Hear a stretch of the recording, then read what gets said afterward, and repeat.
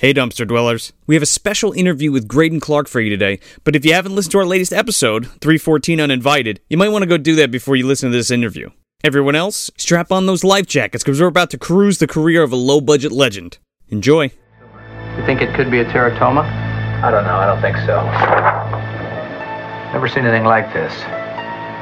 Look, just bring the subject in and we'll cut it open. See what's growing inside of it.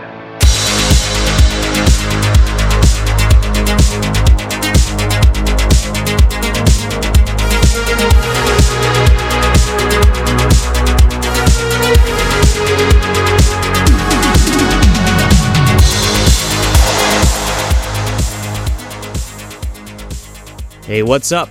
Today we're talking with one of the godfathers of low-budget cinema, Graydon Clark.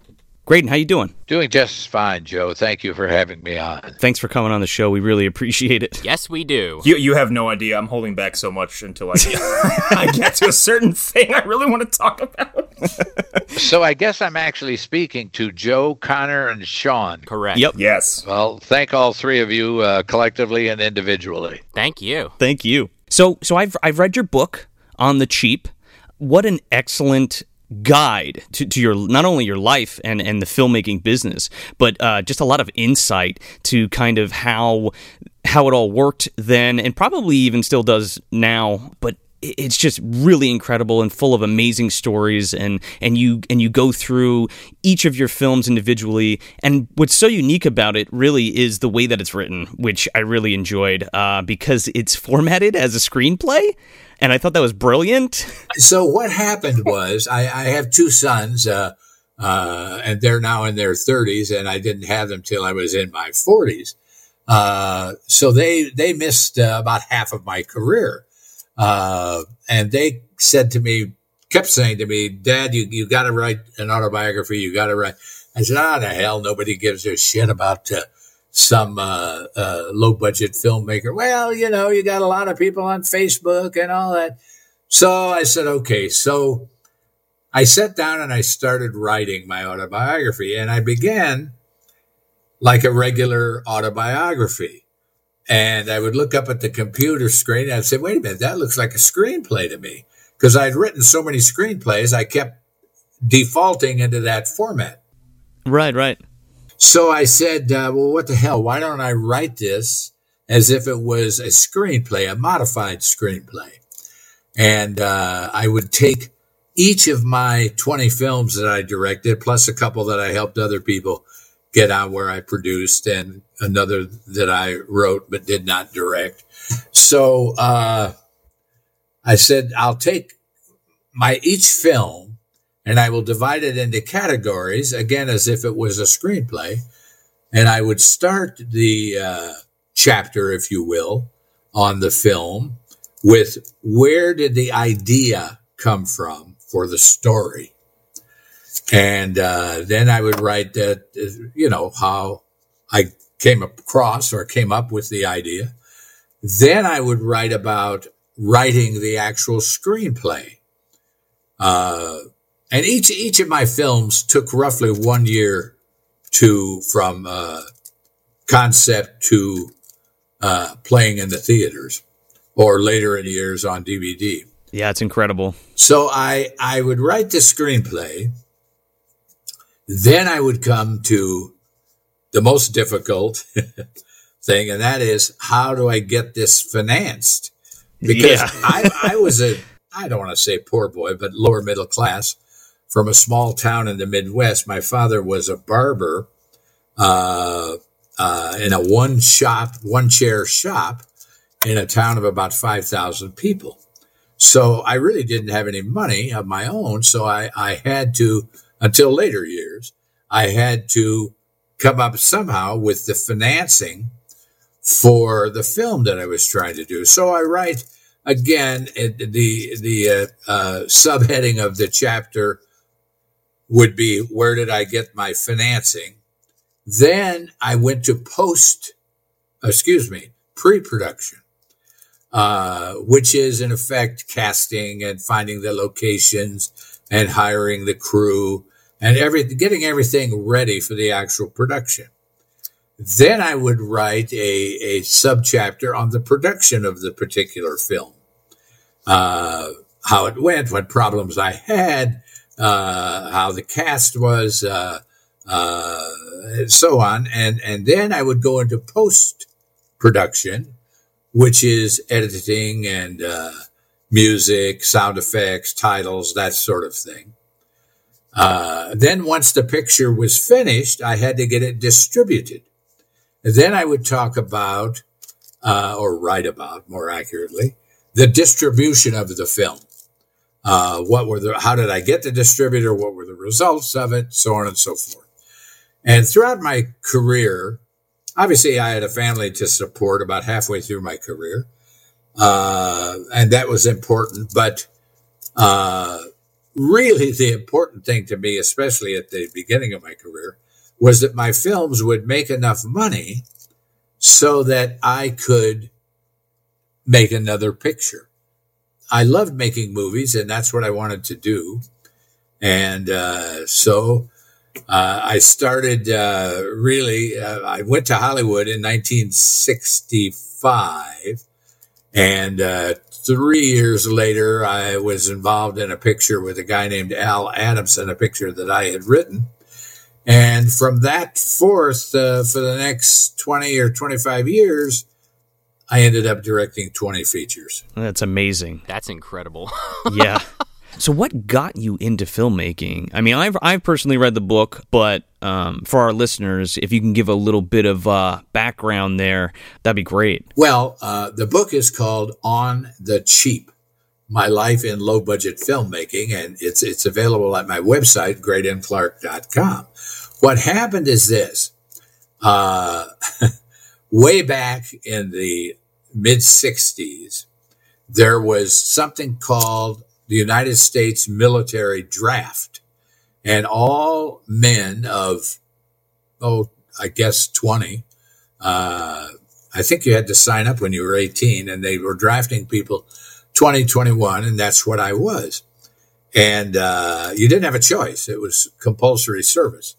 So I was in Michigan, and I got my notice to appear for a physical, because the Army gave you a physical before they took you in. And this was just before, and I mean a month or two before, Lyndon Johnson, the then president, called up 500,000 American servicemen to go to Vietnam. But I was very lucky throughout my life. And I was drafted about a month before the major call-up. Well, I thought I was very healthy, and I was a basketball player in college and so on. So I'm standing in Detroit, where they shipped you to get this medical examination. And they looked in my ears, and they said to me, "You have a scarred eardrum."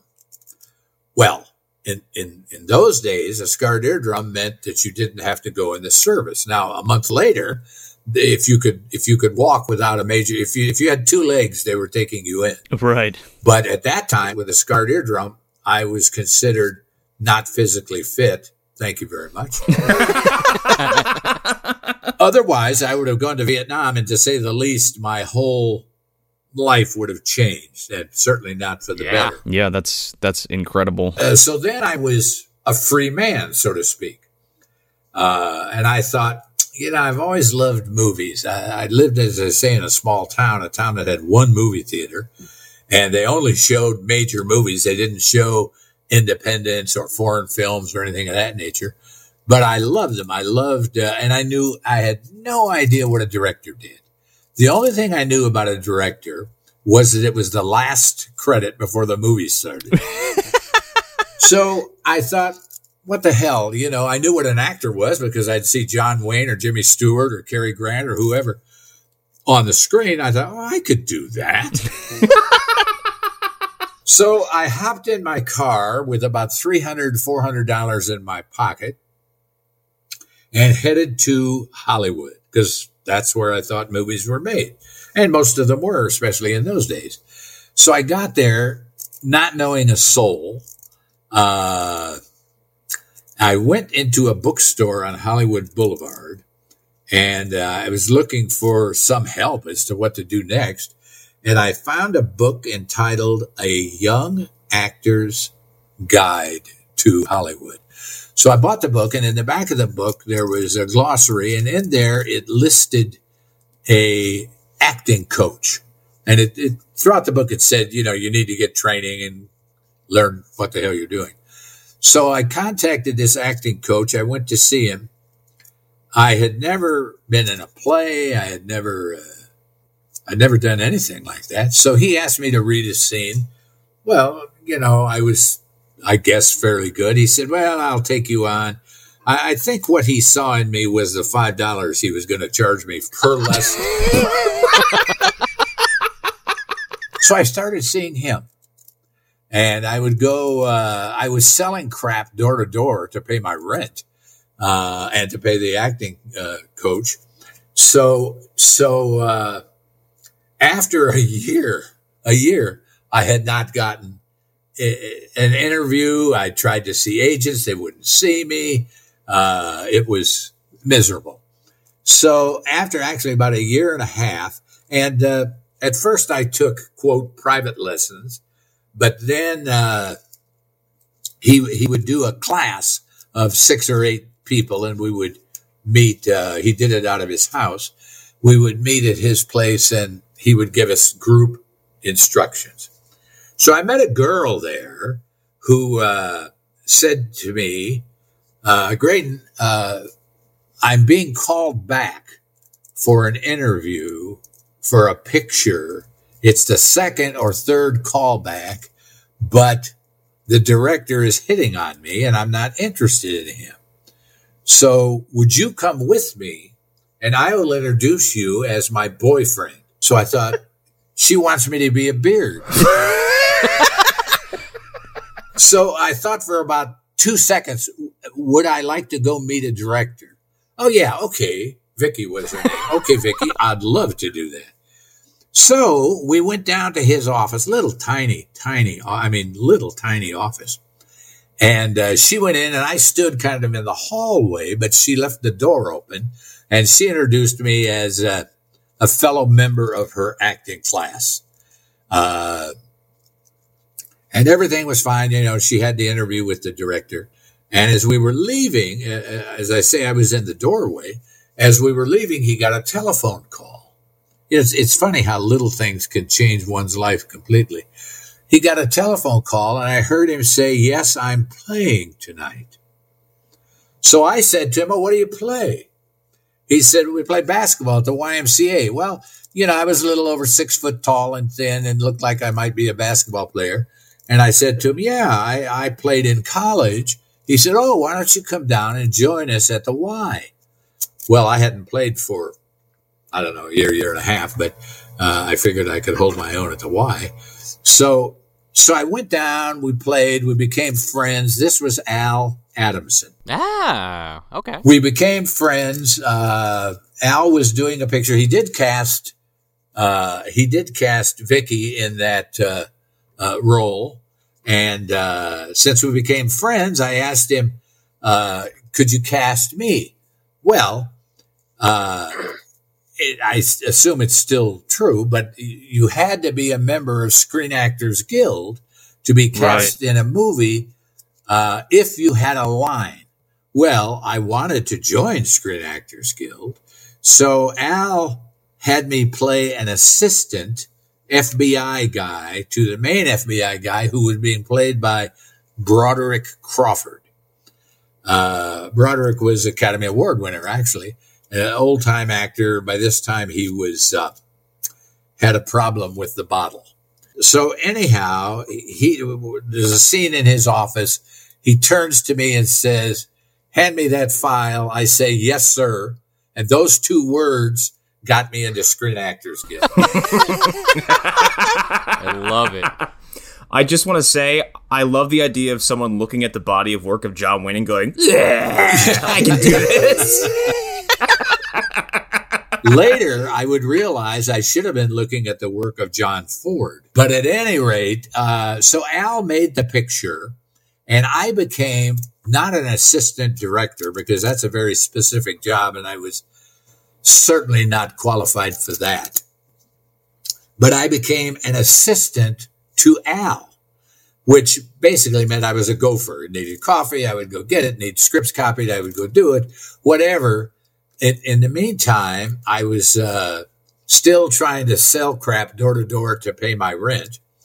But Al took the picture to Utah. He shot most of it in Hollywood, but he had like a week or so in Utah. And it was a low budget picture. I think it was about $150,000, which today would be $400,000 or $500,000, $600,000.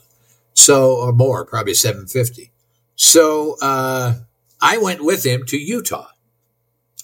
And on the way back, I was riding in his car, he and I, again, because we'd become friends. So I was so naive. I thought, well, he finished that picture. We'll start another one tomorrow. So we're in the car heading to Hollywood from Utah. And I say to him, so what's next? He looked at me like I was nuts. He said, well, I don't know. I said, I've got a treatment, a 20-page treatment for a Western. I got to somehow find somebody to write a screenplay out of it. I said, well, I'll do that. Now, talk about being idiotic and brazen. I had seen one screenplay in my entire life, which is the one that Al had just finished doing. And he said, what do you mean you'll do it? You don't know anything about writing a screenplay. And I said the magic words to Al. I said, well, Al, you don't have to pay me. Oh. His eyes light up. Ding. Oh, did they ever? Be my guest. So I said, look, I'll write it. If you use it, you can pay me then. But otherwise, you got nothing to lose. So I said, okay. So we got back to Hollywood. He gave me the 20-page treatment. It was a Western. And I knew how to type. Which I took typing in high school because it was a young teacher who was well endowed. So all of the guys took typing. And I think that's the best thing was Paul Simon writes, when I look back at all the things I learned in high school, it's a wonder I can think at all. Well, when I look back, at least I know how to type. So anyhow, I write the screenplay and, it takes a month. And, I remember thinking, what the hell? What do I do here? So on Hollywood Boulevard, they were playing one of the early Clint Eastwood spaghetti westerns. It may have been the second one. It may have been the first. Anyhow, I went to see it, loved it. And I thought, well, wait a minute. Maybe it's just like you're telling the story of a movie. So I was kind of an inventive guy, and I thought I'll just sit down and I'll follow the treatment, and then I'll fill it in, with dialogue and other scenes and what have you. So I wrote the screenplay and got it to Al. And believe it or not, he liked it. I was shocked. I figured he would tear it apart. But anyhow, he liked it. And then in a month or so, through a weird series of circumstances, luck, the script was given to Robert Taylor. Robert Taylor was an old-time actor, had been at MGM longer than any other star. He was a major, major star. From the 30s, 40s, 50s, 60s. And he had just finished a television series called The Detectives. The script was given to him through a mutual friend. And he liked it. Oh, my God. So he agreed to do it. So with Robert Taylor on board, it was given to ABC Television. Barry Diller was in charge of Movies of the Week. That was a new thing for television. And Robert Taylor was considered a star, and he was a star. And so he read the script, and he liked it. So he agreed to give Al, I don't know, 3 or 4, 500,000. And the picture was going to be made in Spain. In those days, it's probably still true today, the Italian Westerns were made by Italian companies, but actually shot in Spain. So we're ready to go to Spain. Suddenly we hear on the radio, Robert Taylor taken to Cedars-Sinai Hospital with lung cancer. Oh shit. Yeah, that was my feeling. So he never made another picture.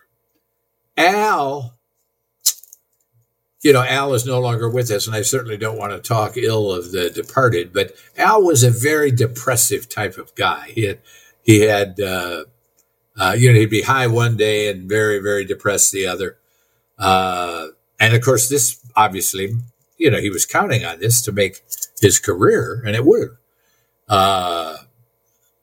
And Robert Taylor, he went into a deep depression. Now, frankly, had I known then what I know now, I just would have replaced Robert Taylor. I would have found some other actor that ABC agreed with, and we would have made the picture. But Al just kind of fell off the earth for 3 weeks, let's say. Then he went to New York. He came back and he called me and he said, I ran into these guys in New York City who want to make low budget movies, and they'll give me $50,000 to make a movie. He said, but I can't make a movie for $50,000. The last one was $150 and it was low budget. So I don't know. I said, well, look, Al, I'll write it and you don't have to pay me. The magic words again. Ding, ding. Yeah. And I said, I'll just write something that we can do for $50,000. So I went, motorcycle movies were hot then. Easy Rider was out around the same time, wasn't it? Yes, Easy Rider was, and Corman had done a couple of motorcycle pictures. Mm-hmm. And so I wrote a picture called Satan's Sadists. And we made it for $50,000 near, kind of on the outskirts of Palm Springs. And that's really where I got to know what a director really did or should do.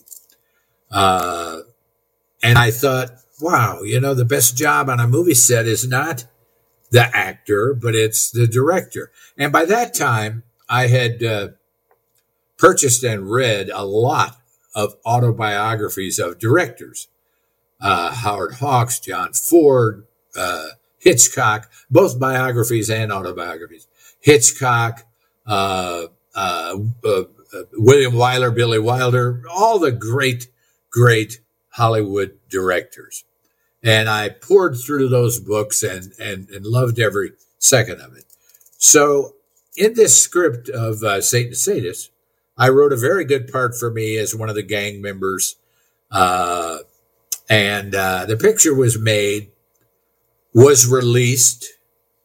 Al and his New York guys formed a distribution company to distribute the picture that cost $50,000. And the picture was a huge hit, made over $500,000, made Al a lot of money. In fact, really effectively made Al's career. And I received $300 a week for 2 weeks. My minimum as an actor, never paid a penny for the script. And then I stayed with the editor throughout the editing. And that's really where I learned how movies were made, in the editing room. And I stayed there for 6 months, never got a penny, eating crackers and peanut butter for dinners. And Al became a multimillionaire. So anyhow, after that picture was finished, I wrote one that I wanted to make. I ended up directing it myself and then made enough money to do the next one, the next one, the next one. And as I say, 22 or 3 years later, I had finished 20 features. Yeah, that's amazing. So when you finally got to direct your own film, that was Mothers, Fathers, and Lovers. Yes. Right? and you somehow made that work for a budget of $10,000. Well, I've made countless mistakes throughout my career, but one of the ones that I kept doing is when I had a chance to get some money from somebody, I would ask for too little. So what happened was, I told you I was selling crap door to door, right? Well, I stopped that once I started working for Al. But there was a guy that was a salesman there with me. I was sitting in a movie theater in downtown Los Angeles. They used to, believe it or not, have movies for 25 cents, and that's about all I could afford. So I would go to downtown LA and these big old barns of theaters. I was sitting there watching 100 Rifles with Jim Brown, Raquel Welch, and Burt Reynolds. So the theater was almost empty. It was in the middle of the day. Suddenly, some asshole behind me started kicking the back of my seat. Oh, no. And I thought, what the hell? I turned around, and it was a guy I knew from those sales days 3 years earlier. Oh, great. And how you doing? Bob, how are you? What are you doing these days? Well, my father just passed away, and I am running his business here in downtown Los Angeles. He had a little factory there. He said, but I hate it. It's just awful. And I said, oh, he said to me, what are you doing? I said, well, I'm an actor now. An actor? What? Because I had never told any of the guys I was selling stuff about my acting ambitions, and I never told my acting pals that I was selling crap at night. So he said, an actor? I said, yeah, I also wrote a script that's produced, and the guy made a lot of money, and I'm trying to do my own now. He said, well, how much does something like that cost? And like an idiot, because when I knew the guy, he was starving like me. In fact, he had his car repossessed, and I loaned him $300, I think it was, to get his car back. So I figured he didn't have any money. He said, well, what would you need? I said, oh, $10,000. He said, oh, I could get you $10,000. I inherited this business from my father. I said, okay, good, let's do it. Oh, by the way, Bob, remember when I loaned you $300 to get your car out of repossession? You never paid me that back. Because I figured I'd never hear from the guy again. Right. So I'll give you the $300. Come down tomorrow to my place of business. I'll give you the $300 and we can sign papers on the $10,000. So the next day I went down, I got my $300. We signed papers for the $10,000 and I made the movie. How I did that, I have absolutely no idea. But I had met people on crew members on Satan's Sadists. And I went to them and I said, listen, I'm doing my first picture. I need your help. Can you work at a third or a fourth of what you normally get? Well, most of them were young people like me and struggling and what have you. And, they agreed to do it. So then I had to figure out how to get equipment. So I went to an equipment house, a house that I had visited to pick up stuff for Al Adamson. And I said to the guy, look, I'm making my own movie. I don't have any money. Can you give me credit on it? We don't give credit to anybody. 10,000 guys come asking for it. I said, well, what can we do? He said, well, I'll tell you what, come with me. So we went to his back warehouse, and on the upper shelf filled with cobwebs, he said, I'll let you use any of that equipment for $1,000 a week. Well, it was at least 30-year-old equipment, probably 50-year-old equipment. But for me, it was equipment. It was lights. He had a camera. It was a dolly track. It was stuff I could use. So I got that for like $1,000 for the week. I shot the movie in 2 weeks. And now I had equipment. I had crew. I went to a film laboratory, again, a guy I knew from working with Al. And I said, listen, I need you to do the laboratory work and supply me with film. Well, we don't do that. I said, well, read this script. So I got him to read the script. Next day or a couple of days later, he says, I'll do it, but I want to play this part. So like everybody else in Hollywood, really there's only one job, and that's an actor. Everybody wants to be an actor. Right. So this guy, until they know better, this guy owned a laboratory. It was probably worth, I don't know, a lot of money, whatever. And he was willing to give me credit on all the laboratory work and supply me raw stock if he could have a part in the movie. So naturally I cast him. So in those days, there was no such thing as, hell, there wasn't any internet or anything. Certainly no iPhones. Things had to be shot on film. And major studios were shooting 500,000 feet of film. I had 10,000 feet for the whole movie. Oh, my goodness. My God. So I had to be very careful, obviously, on my coverage, what angles I was going to use. Almost never do take two. I would only do take two if somebody really blew it. So anyhow, I made that movie, finished it. It was, well, I hate to say this because it's heresy, but it was inspired by The Graduate. Oh, Really? okay. Great movie.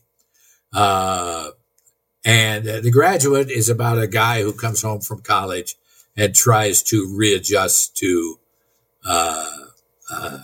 life. So my script was about a guy, I played it myself, was about a guy who comes back from Vietnam and tries to readjust to society. I was always a very political person, very anti-Vietnam. I felt and still feel terrible for all the guys and gals that went over there, many of whom didn't come back, and many of whom that did come back still suffer to this day. At any rate, so it was an anti-Vietnam, anti-military comedy, social comedy like The Graduate. So I finished the picture and I start screening for distributors. They hated it.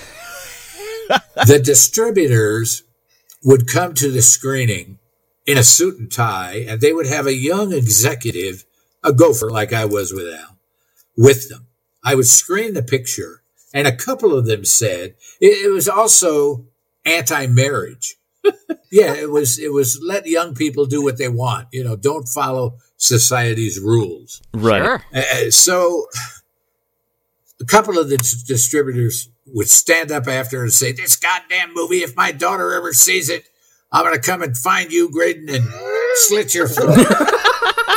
I mean, they were visceral in their response to it.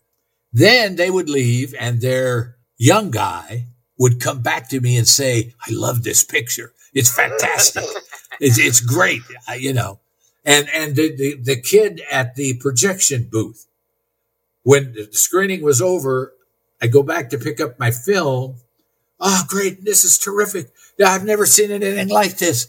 This is great, you know. So anyhow, I did find a distributor, a younger guy, a guy who had long hair like I did at the time, and flowered shirts he wore. And he had an older guy who was really the head of the company, but he convinced this guy to distribute the film. So I was smart enough or lucky enough because they wouldn't give me any money. They were a small company.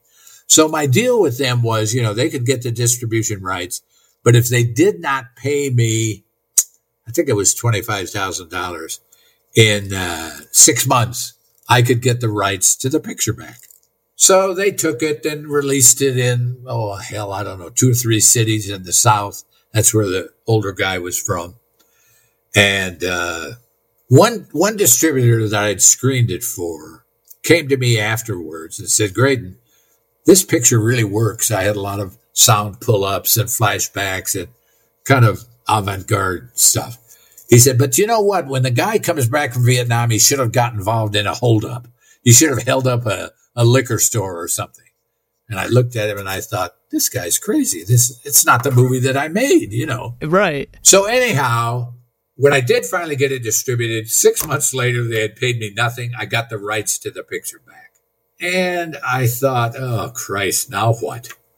So, as I said, I was always a political animal back in 1963 when I was living with my parents. Martin Luther King had a parade in South Bend, Indiana. I was selling cars then. And I participated in that parade. I loved Martin Luther King and everything he stood for. Although in the small town in Michigan where I came from, that, shall we say, was not a popular thought. Right. Unfortunately. Yes, right. And probably still isn't. But anyhow, I was very politically active. And so flash forward now to 5 years, no more, 6, 7 years. I have this picture that I get back from the distributor. And in the picture, it opens in Vietnam.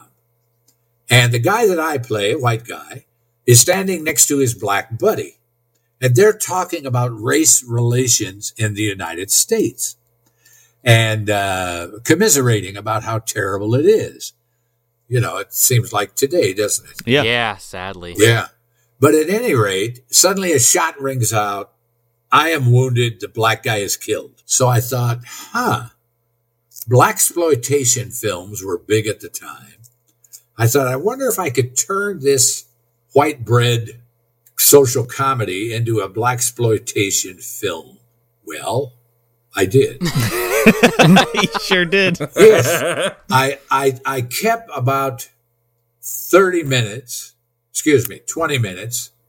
of the old film, shot a new 35 minutes.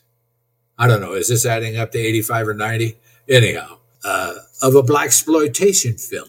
And that I had no problem getting a distributor for. Because it started a white guy, me, and a black guy, and it was about racial conflict. The film begins with me back from Vietnam going to visit the father of my black buddy who was killed there to pay my respects to him. The father lives in Watts. He has a younger brother of my buddy, who resents the fact that I'm a white guy standing on his front porch. So, and I try to befriend him, and then there's two racist cops played by Aldo Ray and how can I not think of that? Aldo Ray and Jock Mahoney, sorry. They're beating the hell out of the black guys all the time, and put them in handcuffs and beat them up. So through a series of circumstances, the young black guy thinks that I am on the white cop's side. So there's a big conflict, and we resolve it and don't resolve it, and back and forth, and that was the movie. That movie was very successful. Now, I got $5,000 more to shoot the 30 minutes of the blaxploitation, adding it to the 30 minutes or 35 minutes of my old film. I shot it in 1 week, but it was kind of good. It was a political film. And as I say, I've always been very political. So I had no trouble getting a distributor. The picture went out, did really well enough so that the distributor came to me and said, Graydon, we want you to do another blaxploitation film. And I said, no, I don't want to do that. This should be a black director. You know, this film just was generated for other reasons. Sure. Well, look, we'll give you the money. Oh, well, wait. They agreed to give me $50,000. I should have asked for more. So I said, okay, but I'm not going to do a black film where the black hero is a cop or a drug pusher or a pimp or something like that. They said, I don't care what he is as long as it's a black hero. So I said, okay, it's going to be an upscale Beverly Hills businessman. And I thought, so what could he do in Beverly Hills as a black businessman? Well, Warren Beatty was making shampoo. Right. I thought, why don't I do black shampoo? People came to me and said, are you crazy? You're going to be sued. I said, who's going to sue me? They said, Warren Beatty. I said, Warren Beatty is way too smart to sue me. That would just give me publicity. He's not going to care. So anyhow, I made that film. It was successful enough. Every year for the next 17, 18 years, I was lucky enough to make a film. Yeah, that's so incredible. I want to skip ahead a little bit to Without Warning. Yes. That's one of my favorite films that you've done. That Joysticks and Uninvited are my personal favorites. Thank you. But Without Warning, there was a big question I wanted to ask you about that. I'll give you a big answer. So when Predator came out, yes, was there any type of, I mean, I guess what I'm asking is, like, they borrowed heavily from that film. Yes. Let's put it that way. Did anybody credit you or say thank you for the inspiration, or like Shane Black or any of them? Or no, the only thing that happened is mine was 3 or 4 years before Predator. And Arnold Schwarzenegger, in an interview, I believe it was while they were still filming, I think they filmed in Mexico, when they asked him, what's the picture about? He said, well, did you ever see a little picture called Without Warning about an alien who comes and hunts? Ours is kind of like that. I thought, thanks a lot, Arnold. It's the same movie. We ripped it off. It's fine. It's cool. Oh, I was going back through the catalog last week, and I was like, oh my God. I was like, Jack Palance is Dutch, and Kevin Peter Hall is the alien in both films. Yeah, that's the nutty connection for me. It's the fact the same guy is playing essentially the same kind of creature. Yeah, absolutely. And Kevin was a very, very nice fellow, very intelligent fellow. And he was about 6'6", well, probably more, 6'7", 6'8", something like that. Good Lord. And you're a very tall guy yourself, so that must have been like, wow. And he was very, very cooperative, very good. I felt that, look, some people criticize me for not showing the alien earlier on in the picture. I disagreed with that because I had these little flying creatures that would fly through the air and glop onto somebody's face or body and dig into them and what have you. And I felt that was very unique and frightening enough that I could hold off showing the alien until maybe the beginning of the third act. And so I did. And I think it probably worked better because once you see the big fish in Jaws, then I'm seeing a big fish. But building up to it, I think is better, scarier than showing it too early. So, Without Warning is one that a lot of people talk about and ask me about, and it's a picture that I'm proud of. Yeah, it's great. No, I totally agree with you on that too, because it's also, it's kind of like, well, are the aliens just these flying discs that are killing people? Yeah, you know what I mean? Exactly. And then you have this big, wonderful Rick Baker sculpted monster at the end, Yes. So, very, very cool stuff. And I guess the Predator people felt the same way about not showing it until the last third of the film. I was going to say, they use the same trick, so... Well, what do they say? Imitation is the sincerest form of flattery. Yeah. Yeah, but that doesn't put any money in your pocket. That's true. That's true.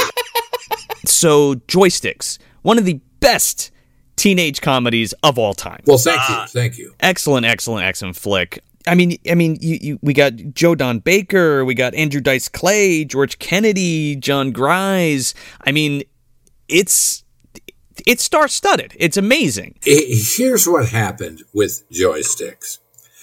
The picture I did before Joysticks was a picture called Wacko. Mm-hmm. And I had Joe Don Baker in that. I had really a great cast: George Kennedy, Stella Stevens, and Andrew Dice Clay. It was his first film. Julia Duffy, an Emmy Award winner. All these people, well, not the three main older actors, Sure. but the young people. It was all their first or second film, and I made that picture one of my favorites. I said whatever picture we talk about, I'll say one of my favorites because all of my pictures, they all have something in them that I remember favorably and enjoy, and some were more successful than others. Some had better box office. Some were received better, but I enjoyed all of my films. But anyhow, after I finished Wacko, I had a test screening in San Antonio, Texas. I went down there from Los Angeles, where I lived. I went down there, walked into the multiplex theater, big theater, and I saw, 20 or so young guys standing in a line over to one side of the lobby. And I thought, what the hell is that? What are they giving popcorn away or what? So I walked over there and I saw my first video arcade game. And they were standing in line with their quarters, waiting for the guy in front of them to lose. Then he would step away and they would step up and play. And I looked at it and I thought, oh my God, I could make a movie based on this. So the screening was very successful with Wacko, and it was to find a distributor, which we did. The distributor, by that time, I was getting money in advance. It was really nice. And I went back to Los Angeles and I started working on the screenplay for Joysticks. And there were two guys who used to, I put them in as really extras in my movies. They would hang around my office. Nice guys, young guys. And when I got back, they said, how did the screening go? Oh, good. I said, I have an idea to do a movie in and around a video arcade. The young people are going to be the stars, and the older people will be the parents who try and shut down the arcade because they think it's a bad influence on their children. So they said to me, let me write it. And it reminded me of when I said to Al Adamson 10 years earlier, let me write it. So I said, guys, I don't know, because I didn't think of them as writers. Sure. But I said, I'll tell you what, go ahead and write it. I didn't want to be like Al and not pay them anything. So I said, I'll give you $1,000. And when it's done, if I use most of it, I'll give you more money. And I said, here's the story. And I outlined the story for them, the various beats on the story. They wrote it. Frankly, it wasn't very good. I wasn't happy with it. So I said, well, okay, guys, here's your grant. Thanks very much. I'll give you screen credit. And then I had a guy working for me at the time as an editor who also was a very brilliant young guy. Curtis Birch was his name. And I had him and I write 90% of the screenplay. So I went to Joe Don Baker, who I had cast in Wacko. Very, very, very good guy. Very pleasant guy. And I said to him, Joe Don, I want to do another picture, but I don't have the budget that I had in Wacko, which was true. Wacko, I think I shot for 5 weeks. Joysticks was going to be a 3-week picture. Most of my pictures are 3-week pictures. So I said, it's about a video arcade game. You play the parent trying to close it down. I said, but I can't pay you what I paid you on Wacko. He said, oh, that's okay. I offered him, I think, 10% of the profits above $600,000, which was my budget. He said, okay, that's fine. I'll do it. And he liked the script. Joe Don loved comedy. Wacko was a comedy, of course. So we made the picture. The distributor of Wacko became the distributor of Joysticks. He took the picture out. He tested it in El Paso, Texas. Picture went through the roof. Highest gross he had ever had for any picture that he had distributed. And he had been in business 10 years or so. So he then opened the picture in 500 or 600 theaters, primarily in the South. We were the number one grossing picture in the whole United States. Wow. It was unbelievable. The picture, again, in those days, I don't know, it was probably a couple of bucks to get into the theater. And we did like $6 million. Whew, damn. He called me the Monday after the weekend opening. Graydon, this is terrific. We've never had a picture do this. They had distributed a picture called Private Lessons, and it had done 17 million. He said, this did almost twice what Private Lessons did. He said, you're a multimillionaire, Graydon. Congratulations. I said, oh, great. So don't feel sorry for me because there's no reason to, because I've enjoyed everything, even this. So 3 months later, he owed me a payment of $200,000, which he never paid, and he filed bankruptcy, owing me $1.2 million. Son of a bitch. Which I never got a penny of. Anyhow, so that was the story with joysticks. So a year goes by where I'm saying, oh my God, how do I recover from this? A guy calls me. He was a foreign distributor who had distributed a couple of pictures of mine, one called High Riders and one called Angels Brigade, and he had done quite well with them. He called me. For a while, he was pissed because I did not give him distribution rights on like 3 pictures in a row, but I had distributors that were giving me money. So he called me. He said, Graydon, would you go to Malta to make a movie? Yes. I said, where the hell is Malta? They have falcons there? So it turns out that Malta is a little island off the coast of Italy. And they do a lot of filming there. They have a huge tank. It's the size of 2 football fields. It's about 4 feet deep. And they put sets on rollers and put cameras on rollers. And they can film stuff. And it overlooks the Mediterranean Ocean. Is it Mediterranean Sea or Ocean? What is it? Anyhow. Sea. I think it's a sea. Yes, thank you. So it overlooks the Mediterranean Sea. So it's a perspective like you're in the middle of the Mediterranean Sea. So they said, look, here's the deal.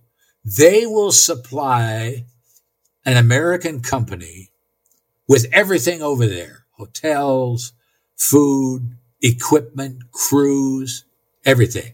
We as the Americans have to supply the American director, the screenplay, and 1 American star. So this distributor says, so Graydon, can you write something we can do in Malta? So he and I go over there to look it out, to check it out, make sure that there is equipment and crews, which there were. They were very talented people. So I come back and I start writing something, and I think, Joe Don is so great to work with, both on Wacko and Joysticks. He's such a cooperative guy. And, a lot of people don't understand who Joe Don is. Joe Don is, yes, a Texas boy, but nothing like what you think of as a Yahoo from Texas. He's a college graduate. He's a lifetime member of the Actors Studio.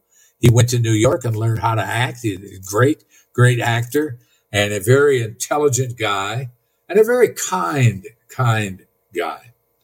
So I contact Joe Don and I say, listen, I got a chance. And Joe Don, who was going to get 10% of the $2 million I would have earned on Joysticks, when I called him and I said, listen, that distributor's filed bankruptcy, rather than being pissed for what he was losing, he was sad for what I was losing.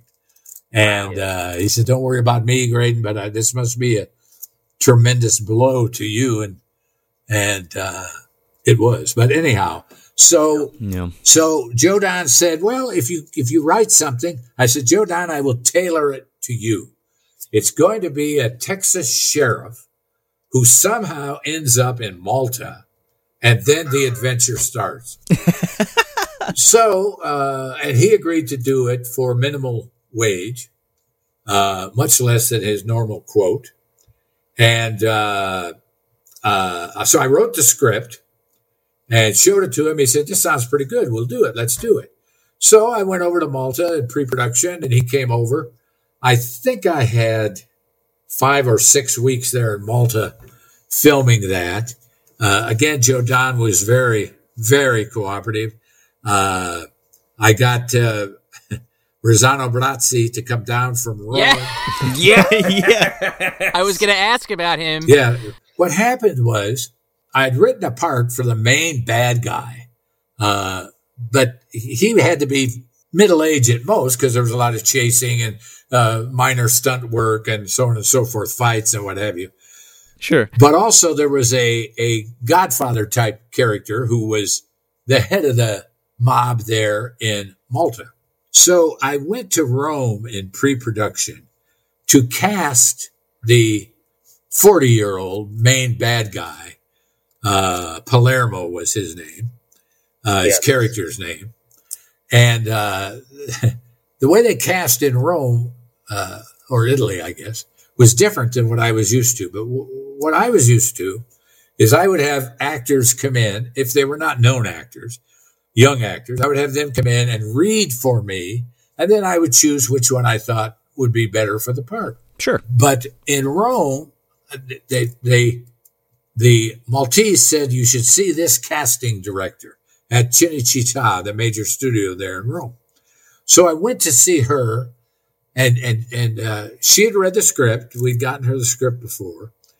And she said, "So what are you casting out of Rome?" I said, "Well, there's a young girl, a dancer. I don't think I can find her in Malta. There's the Godfather type, the older guy. I'd have to get an Italian to come down. I need him to speak English. And then there's the main bad guy, 40-year-old in good physical condition. I need him to speak English." She said, "Well, I have 3 that will work." I said, "Well, do I get to see him?" "No, you'll have to trust me." Oh, no. She said, "Rossano Brazzi." I said, "Oh, Rossano Brazzi would be great. He would be terrific. I would love to have Rossano Brazzi. I don't need to see him." Because he was a major international star for years and years. Yep. Yeah. And she said, "I'll tell you what, I'll send the young guy, not the young guy, but the 40-year-old actor over to your hotel to meet you so you can meet him." I said, "Okay, I'm going to Malta tomorrow, so do it this afternoon." He said, "Okay." So I was over at my hotel. In walks this guy who looked perfect. He looked like a mafia guy. He was Italian. He spoke very good English. He had credits for 30 years in the Italian industry, and he had done also American films that had shot in Italy, so he was perfect. And I said to him, "Do you know this actress named Pellegrino?" "Oh, yeah, I know her." I said, "What do you think about her for the mob girl?" "Oh, she'd be fine." I said, "Okay." So I cast those 3. I went back to Malta. Started filming. All of them were there on time, worked well. Then, because I only had Rossano Brazzi for a week. So then it's time for Rossano to come down. He flies in. I was shooting, so I didn't get a chance to see him, but I had one assistant that I brought with me. I also brought my cameraman, of course, from America. But I had one assistant production manager, and I had him meet Rossano, make sure he was happy at the hotel and everything. Everything was fine. The next day, Rossano had a call. I don't know, let's say, I usually, with older people, don't give them too early calls. So it's probably 9:00. Comes 9:00, he's not there. I said, "What? Where's Rossano?" I say to my production manager, "You did meet him? He's at the hotel." "Oh, yeah. He seemed fine. I don't understand." So I said, "Well, maybe he's running a little." We had a driver for him. I said, "Well, maybe he's running a little late." So now it's 9:30. Where the hell is Rossano? I said to my production manager, "Look, call the hotel, find out if the guy's dead or living. If he's going to come, what the hell is happening?" So a few minutes later, production manager comes back and he says, I think I was paying him $10,000 for the 5 days. He says, Rosano does not leave his hotel until he gets paid for the day. You got to give him $2,000 cash. What? I said, what? So I said, okay, fine. So I give my production manager $2,000 cash. He hops in a car, takes a 10, 15-minute ride back to the hotel. 10, 15 minutes later, in walks Rosano. He comes up to me. He said, good. Please don't be offended. This is the way it always is. We get so many people that we never get paid that none of us will leave the hotel until we're paid for the day in cash. Please don't be offended. I said, Rosano, don't you be offended, because I didn't know that's the way it was. It was my fault, not yours. Oh, okay. Very wonderful guy from then on.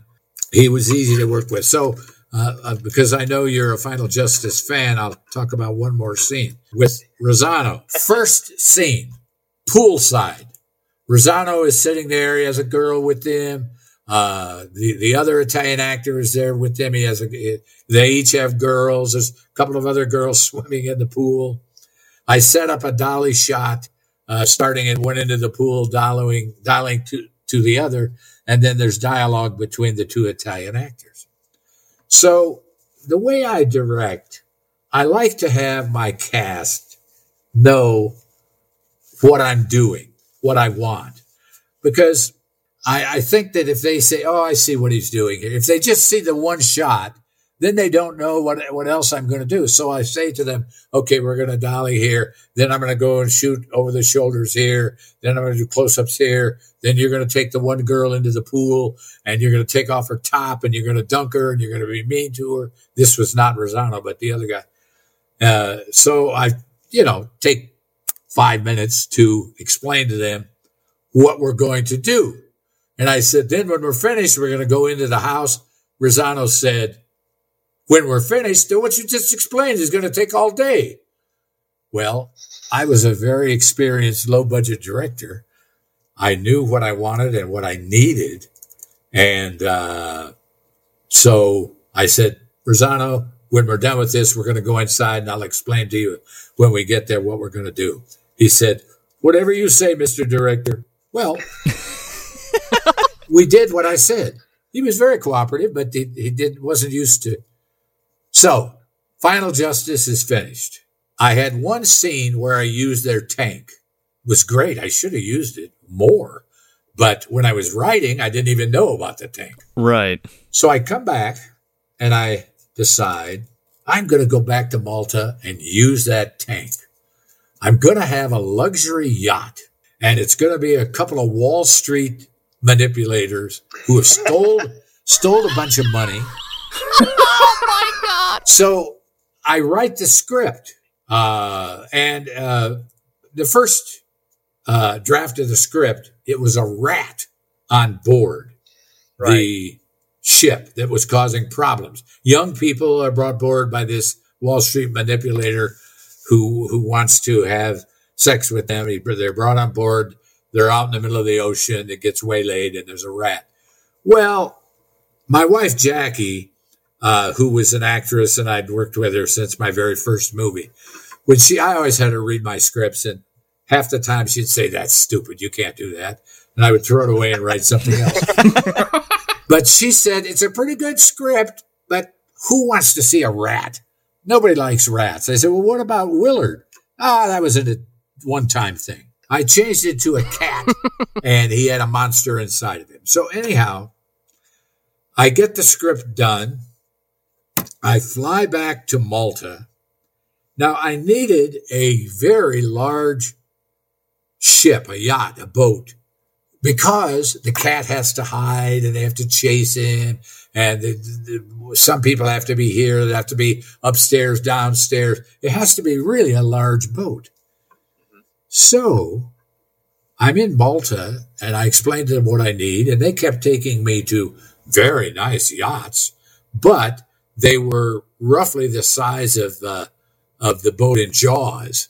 And I said, I can't have 90% of my movie on this one boat. It's got to be huge. Yeah. Well, we can't find it. So I said, okay, guys, thanks very much. They wanted me very, much to stay and do it, but they just couldn't find what I needed. So I fly back, and somebody said you should check Jamaica. So I fly back from Malta, stop in New York, get a ticket to go to Jamaica. I go down there. Again, no real huge boats. So I go back to Los Angeles, and I say, I don't think I can make this movie, because I'd have to reconceive the entire script. Mm-hmm. So Jackie says to me, well, why don't you go down to the marina? I said, the marinas, they have nice boats, nice yachts. I'd love to have one, but it's not good. Well, why don't you go see? So I go down to the marina, and again, it's like Malta, it's like Jamaica, nice boats, but nothing that you could take a 90-minute movie at. So I say to a guy at a bait shop there, I said, Jesus, I need a big ship. I can't. He said, well, you're not going to find any at the marina. You got to go down to Long Beach, where the huge ships come in from Asia, and there might be something there. Oh, okay. So I hop in the car, I go down to Long Beach, and there's a security guard there. And he says, you can't look around these ships. So I explained to him, I'm making a movie. Whenever you say that, most people say, oh, you're making a movie? Yeah. So I explained what I need. He said, I said, wait a minute. There's a ship that looks, I remember seeing it. It's docked such and such, he told me. Sounds like it might work for you. He said, I think it's being sold. I said, oh. So I go over there, and my God, there's this beautiful, huge, white ship. I mean, I thought I saw the ghost of Aristotle Onassis standing on it. I mean, it was perfect. So there's a guard there too. And I say to them, who owns this? How can I get in touch? So he gave me the phone number of the guy. So I go to see him. Very wealthy guy, obviously. He says he just sold the ship. He's taking it to Seattle for delivery. I said, so when are you doing that? He said, 3 to 4 weeks. I said, oh, Jesus. I said, okay, look, let's make a deal. You give me 4 weeks so I can film, because I knew I would film in 3 weeks. And I was pretty much prepared. Give me 4 weeks before it leaves this port to go to Seattle. He said, what are you going to pay me? I said, well, it's a low budget. I said, for the 3 weeks, I'll give you $1,000 a week. He said, $1,000 a week? Do you know what this ship I'm selling it for? I'm selling it for almost $2 million. You want me to hold this up for $3,000? He said, in addition to which, it has to have a captain, because I was going to take it out to sea. It has to have a captain and a crew member. The captain costs me $200 a day, and the crew member is $100 a day. I said, I can't do that. I said, well, I'll tell you what. I'll pay the captain his $150 a day or $200 a day, and I'll pay the crew member $100 a day, and I'll give you $2,000 for the thing. I said, what the hell? You have nothing to lose. So we finally settled, I think, at like $5,000 for the 3 weeks. So then I made Uninvited. That's amazing. Again, a lot of people talk about it. They think it's a scary, funny movie, and that's what I intended. Before we jump into Uninvited, I just want to comment one other thing on Rossano Brazzi. He is a legend on this show because a year or two ago we did The Christmas That Almost Wasn't, starring him as the titular prune. So I really appreciate that story. I'll tell you one more story. His last shot of his time in Malta. He gets shot and takes it like a half a step back. I cut and I bring in a stuntman. The stuntman puts on his robe. I think it was a white robe. I put a whole bunch of blood in it, and the stuntman goes through the glass partition. I cut. I go over to Rossano. I say, Rossano, I need you now to lay on the ground there so I can get a shot of you after you've been shot. He said, you want me to put on that bloody bathrobe? I said, well, Razzano, it's just for a quick shot. You know how fast I am. I'll get the camera all set, the lights all set. You'll slip on the robe. You'll lie down. I'll get the shot. He said, all right. So we did. And he did. So now, cut. He stands up. The wardrobe person takes the bloody robe off of him. And he looks at me and he says, what? No clean robe? I said, oh, Razzano, I told you this was a low budget movie. I'm sorry I don't have a robe for you. You're welcome to use the bloody one. He said, no, that's all right. That's okay. Thank you. Thank you, everybody. Goodbye. I want to say regarding Final Justice, I discovered that movie as a child because Mystery Science Theater was on regular rotation every Saturday morning in my house. Yeah. And me and my good friend, who I promised I would bring her up, my friend Sarah, were trading tapes for a long time in middle school, and Final Justice was one of them, and I have been enamored with that movie ever since I saw it on that show. Joe Don Baker's amazing in that movie. I love the Italian actors. They all have such scene-chewing performances, especially the guy who plays Palermo. Yes. And you're in the beginning, right? Aren't you his partner who gets shot? Yes, I am. Yes, you're the one who tells him to stop eating those damn donuts. Yes, exactly. I often would take small roles because I didn't want to pay some other actor. But especially being in Malta, I didn't certainly want to bring an American actor over there for one scene. So I did it, and I always enjoyed doing that. Yeah, and you do it in Uninvited as well. Yes. Okay, so we have a few questions about Uninvited. I guess the first one I want to ask is, there's two different cuts of this film. I was a little confused about that because you seem like such you know exactly what you want, you know what I mean? And because you're a low budget filmmaker, like you had to be on point all the time, right? And exactly put all that money in where it needed to go, especially for Uninvited, it seems. What happened with that?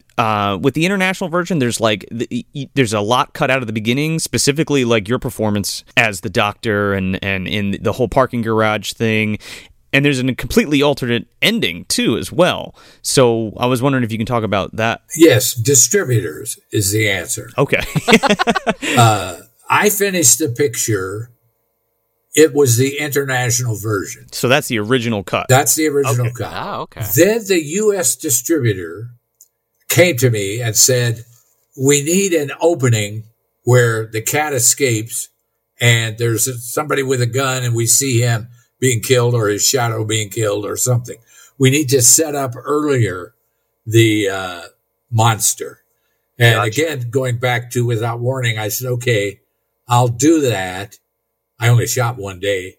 I'll do that, but I'm not going to show the monster. I'll show it in silhouette or hidden in some way. He said, okay, fine.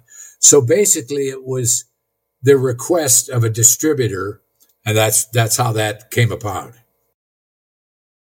Yeah, I actually prefer the international cut, or the original cut, rather, because it's very vague, because it opens up and you have the shot of the building, the genetic laboratory building, and then the shot of the guys in the radiation suits, and then the cat, and then we just cut right to Suzanne and Bobby. Right. And I really think it's more impactful that way, especially later when Martin talks about it's a cat that escaped from a genetic laboratory or whatever. Yeah. I mean, not that I don't appreciate. I'm not gonna lie though. I do love seeing you get taken out by this cat jumping out of a sunroof.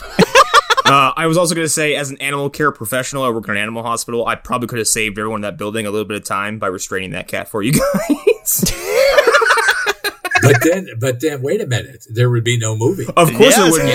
There you go. I will say, your first big mistake was leaving that door open. I had a chance to meet Clu Gulager a few years back. Great guy. Great guy. Oh my God, he's wonderful. Funny as hell. Actually had an original one sheet of Uninvited I brought with me, and he signed it. So I was chatting with him, and he mentioned that his son had worked effects on the film, but I couldn't find a credit for him. Is that true? Partially true. His son, unbeknownst to me at the time, but since then I found, and it was fine. His son created his false teeth. Gotcha. They're great. Now, what happened with Clue? Again, when you're casting a picture, the young people come in, they interview you, you have them read, etc. But the stars, the Clue Gallagher, the George Kennedy, the Alex Cords, they don't come in to meet you. You meet them first day on the set, right? So George I'd worked with before on Wacko, so he and I knew one another. So the first day they're all working together, right? All three of them. And I always called my older actors when I first meet them, Mr.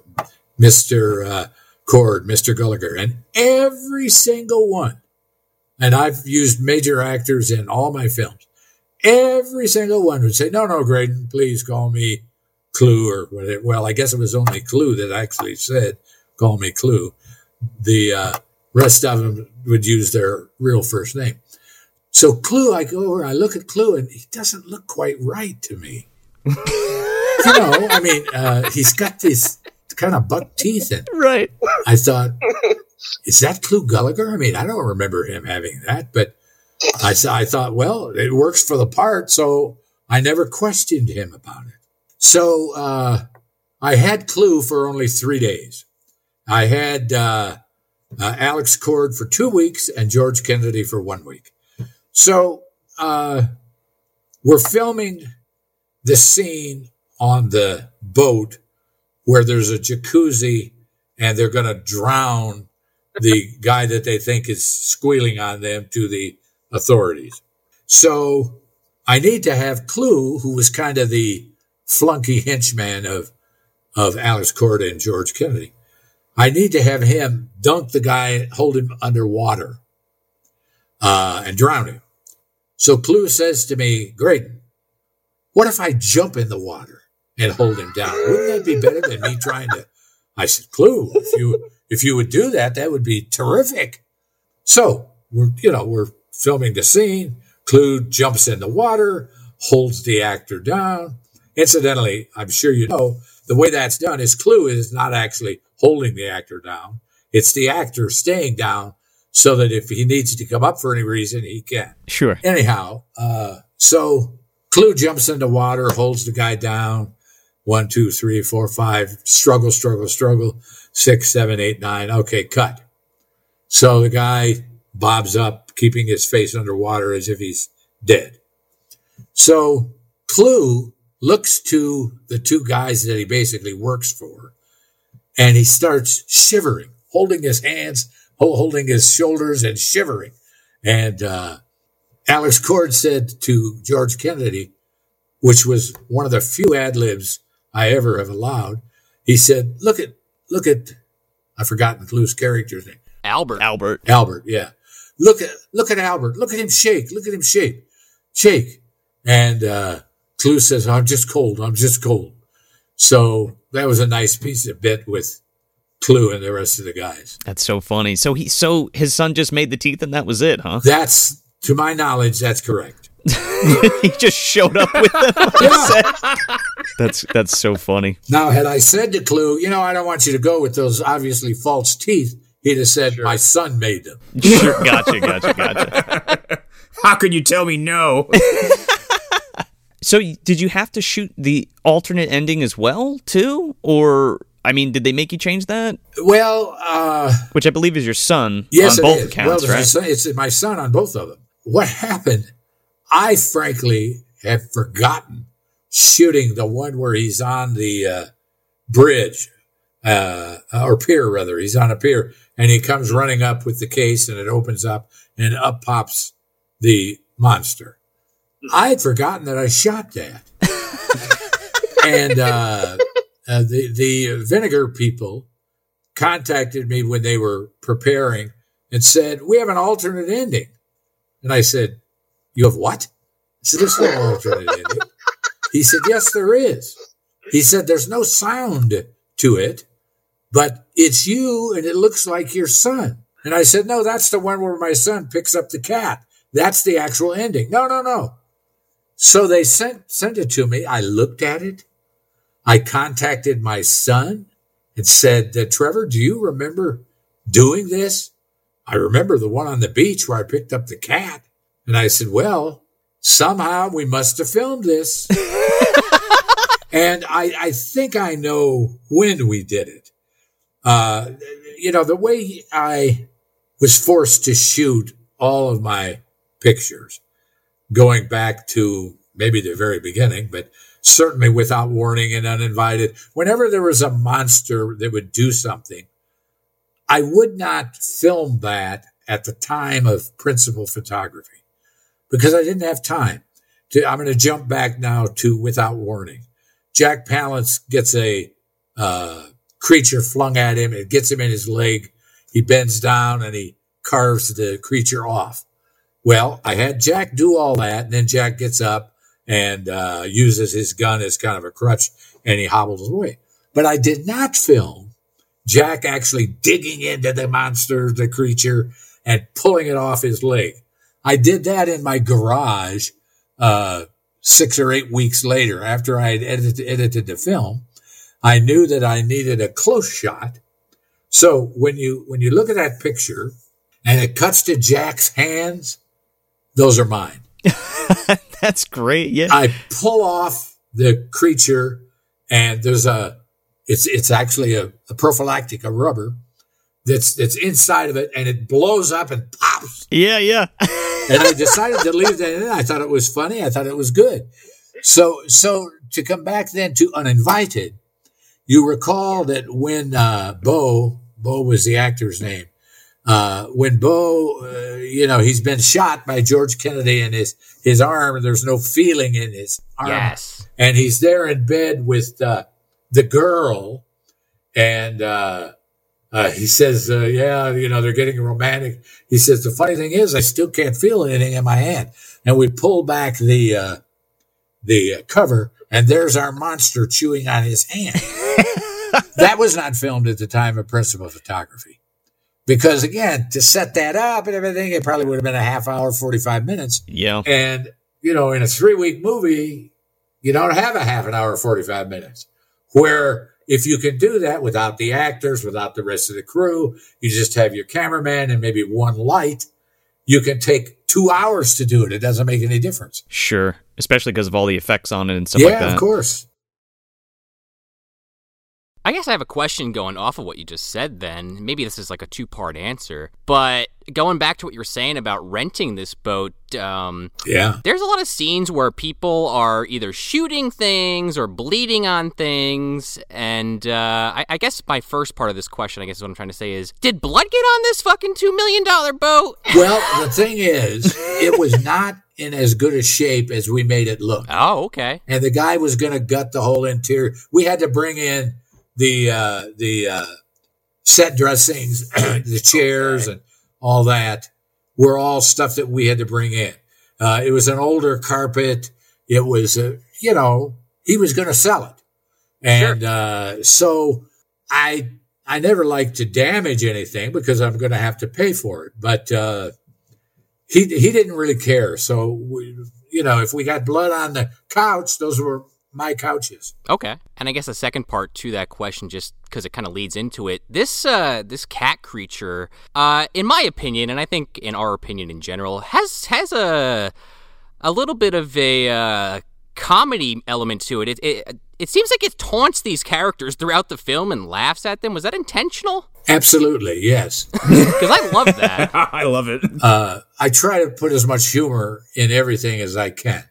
And whenever I could make something a little bit comical or unusual, I did it. And definitely, I wanted the cat to have a personality.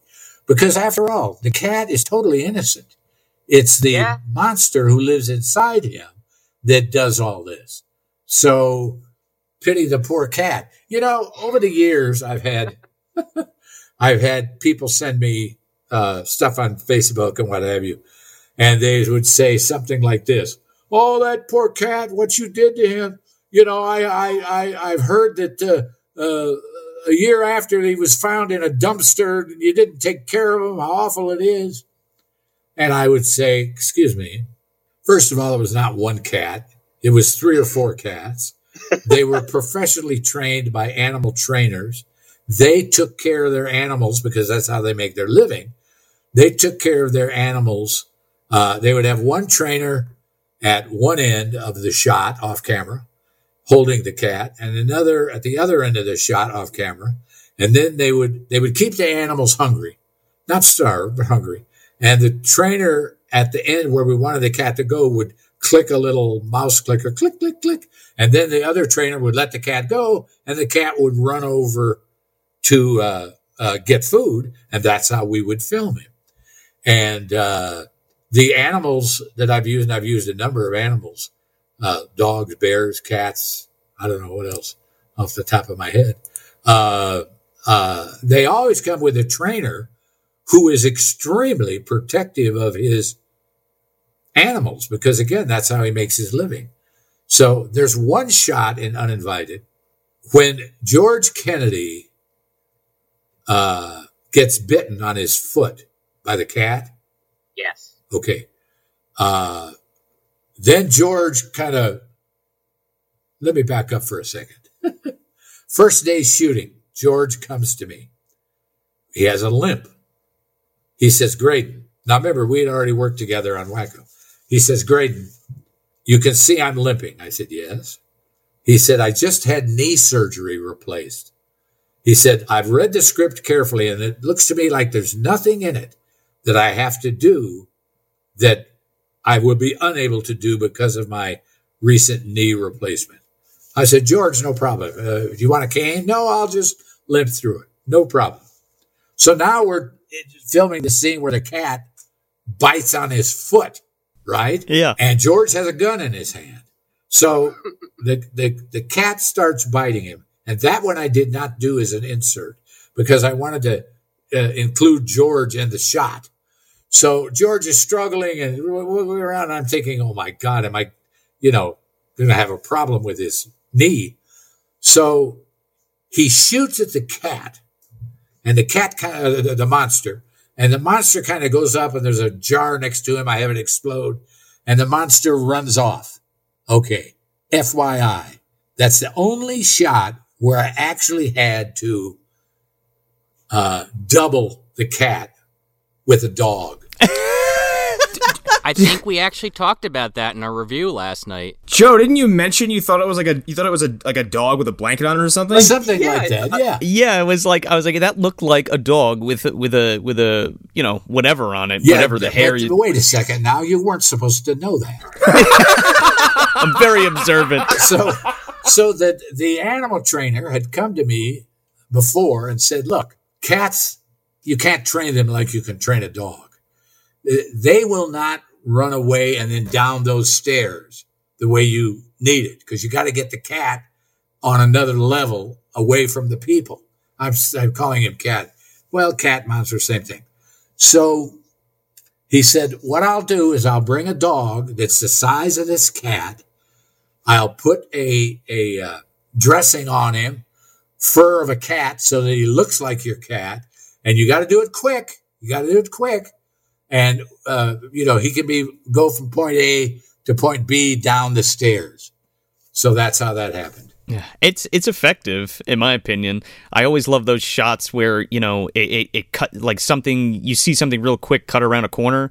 Coscarelli did it in Phantasm really well, and I just love those shots, and it works really well. Since we're kind of talking about that particular scene, we see it with Clue a little bit, this pulsating effect on his neck, but we really get the full effect with George Kennedy. Could you tell us a little bit about how that was made? Well, what you do is you have fake skin and you cover up a tube that is attached at one end to a bulb, and it's underneath his fake skin. It has to be the same color and texture and so forth. And it's really a makeup thing. And the bulb is off camera, of course, and the wire usually goes either down his sock and then out the end of his toes or down a shoe or whatever, so that it's off camera. And then you have a makeup person who is pumping that and it's sending liquid up through that.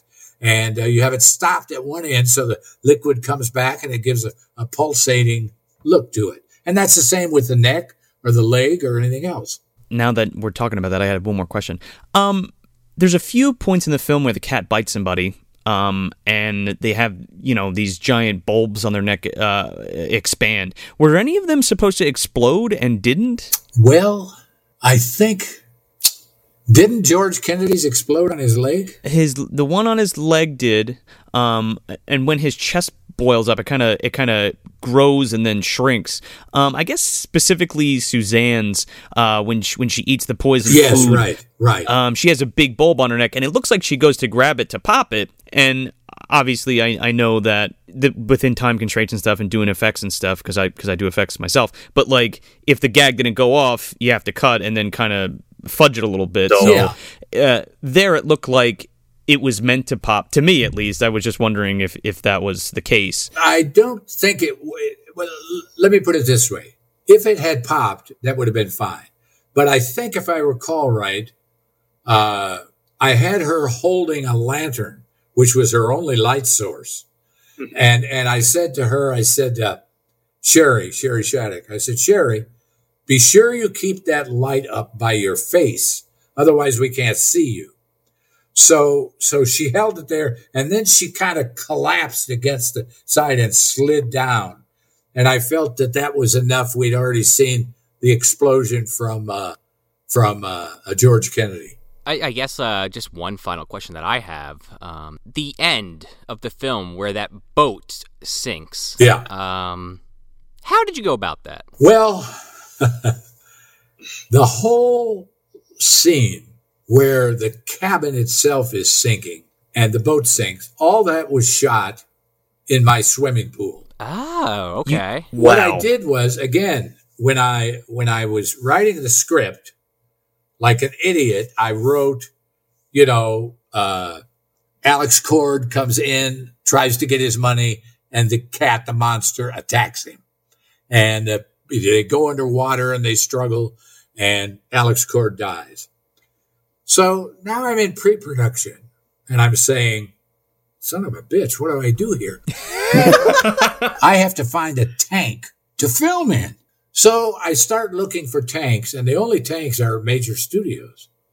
And you have to be a union crew. My crew is not union. You have to be a union crew to even get on the set, to get on the lot. Plus, it's thousands and thousands of dollars. So I'm thinking, oh, my God, what am I going to do? I'm sitting poolside thinking about this, and I look at my pool, and I say, wait a second. How could I do this in my pool? Well, by that time, I had a fairly large house and fairly large pool, and I had a 3-car garage. And I said, well, wait a minute. Alex Cord comes into his room, his stateroom, and it's half underwater. Why don't I build the stateroom as a set in my garage? Because we had stuff that they did prior to the ship sinking. Right. So I built in my garage. I had built.